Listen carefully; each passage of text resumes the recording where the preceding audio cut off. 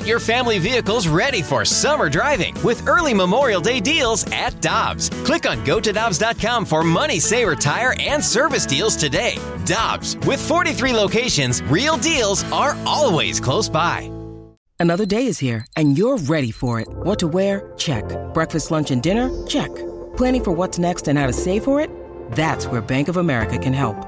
For your financial to-dos, Bank of America has experts ready to help get you closer to your goals. Get started at one of our local financial centers or 24/7 in our mobile banking app. Find a location near you at bankofamerica.com/talktous. What would you like the power to do? Mobile banking requires downloading the app and is only available for select devices. Message and data rates may apply. Bank of America N.A., member FDIC. Hi, I'm Dan for Dobbs Tire and Auto Centers, here to share the easiest way to buy tires. Come to Dobbs. With the best tire brands and the biggest inventory, you'll get your tires the same day at the lowest price, guaranteed. Next time you need tires, get into Dobbs.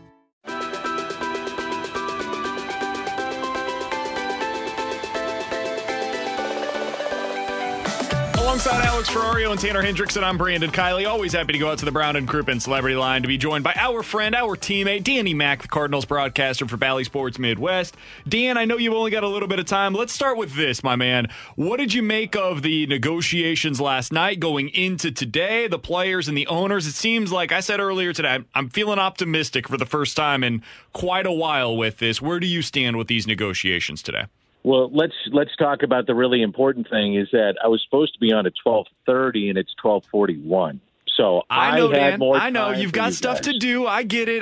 No, you guys must have been in like some kind of hot taking mode or something. We were talking Blues trade deadline. You know how that goes. Oh, okay. Yeah, I mean, I'm more optimistic than I was yesterday when I was visiting with Carricker and Smallman, and they had 68.5 meetings going back and forth and people walking back from the player's side to the owner's side, and that's good. So, yeah, I'm an optimist by nature. I would like to think that this is going to be a good thing, but I'm cautiously holding my breath. Well, when we found out, Danny Mack, about this playoff format, and that seems to be the final tie-up between these negotiations, whether it's a 12-team I don't format, know about that. 14. I don't know about that. It's one of the tie-ups. Yeah, I would say that's not the final. I mean, I think they can get through that. I think it's interesting that the league sold that prior to agreement of having an expanded playoffs to 12 or 14 teams. I think when the final push is the CBT, which is the collective tax that you would have on teams, and the minimum salaries going up, which it seems like they have come to an agreement on that, that's going to be a big one. Now, I'm not saying that what you're talking about, Alex, isn't big, because it's big. I mean, that's a lot of money in the pockets of teams and owners with expansion of playoffs, which, by the way, I am all for. I know a lot of people don't like it. They think it dilutes the product. That's fine.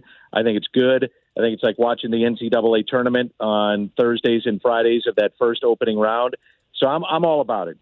Times need to change. Let's change with them.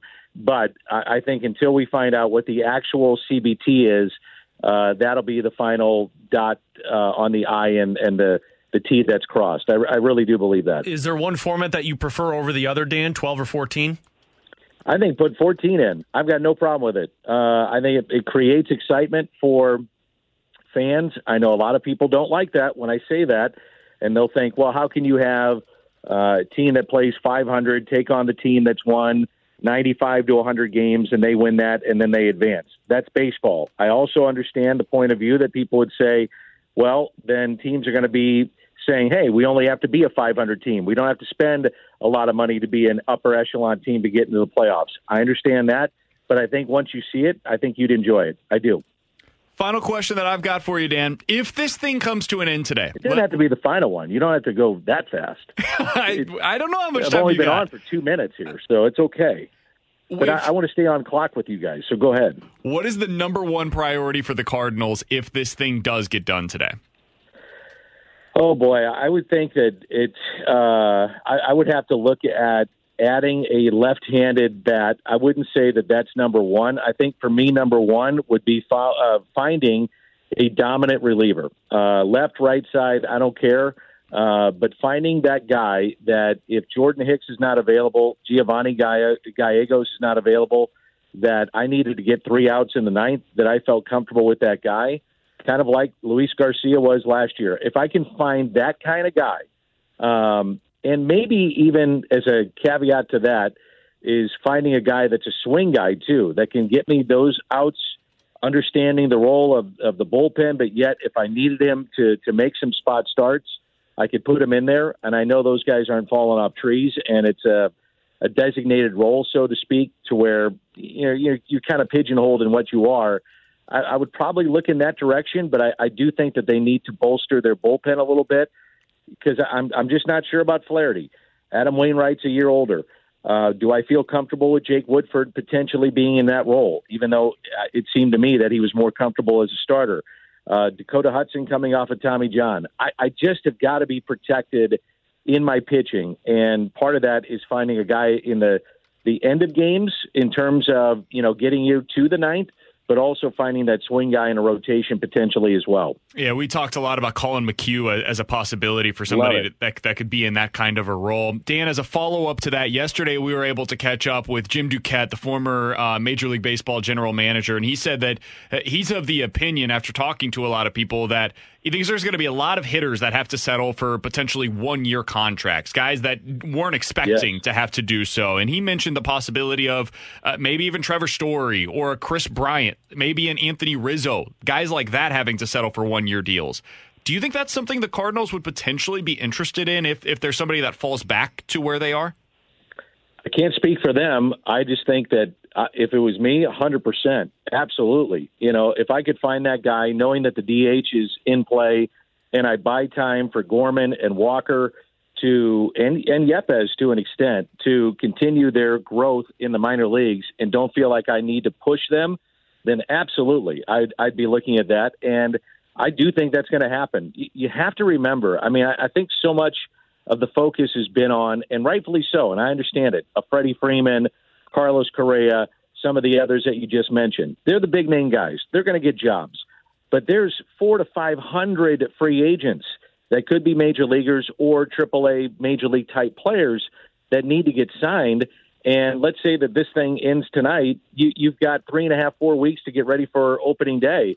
So I do think that there's the anxiousness of certain players that say, the heck with it. I need to reestablish my market, and I'll do that with a one-year deal. I'll go make a lot of money, and I'll be comfortable where I'm at and have a chance to reestablish myself.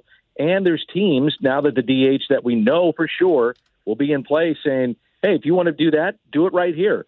And we get one great year out of you. And I think that would be probably the description of where the Cardinals are at. Now, I'm not saying that they don't have some options, because clearly they do with young players, but to find that established major leaguer going into the season, sure, I think that they would be on that same thought process as well. He's Danny Mac. I can't wait to hear him back on the call for Bally Sports Me Midwest. Neither. Hopefully it's sooner rather than later, man. I was so excited last night as I was watching this thing go back and forth, hoping that we would get a deal done by the end of the night. I had my good whiskey ready to go just in case, Dan.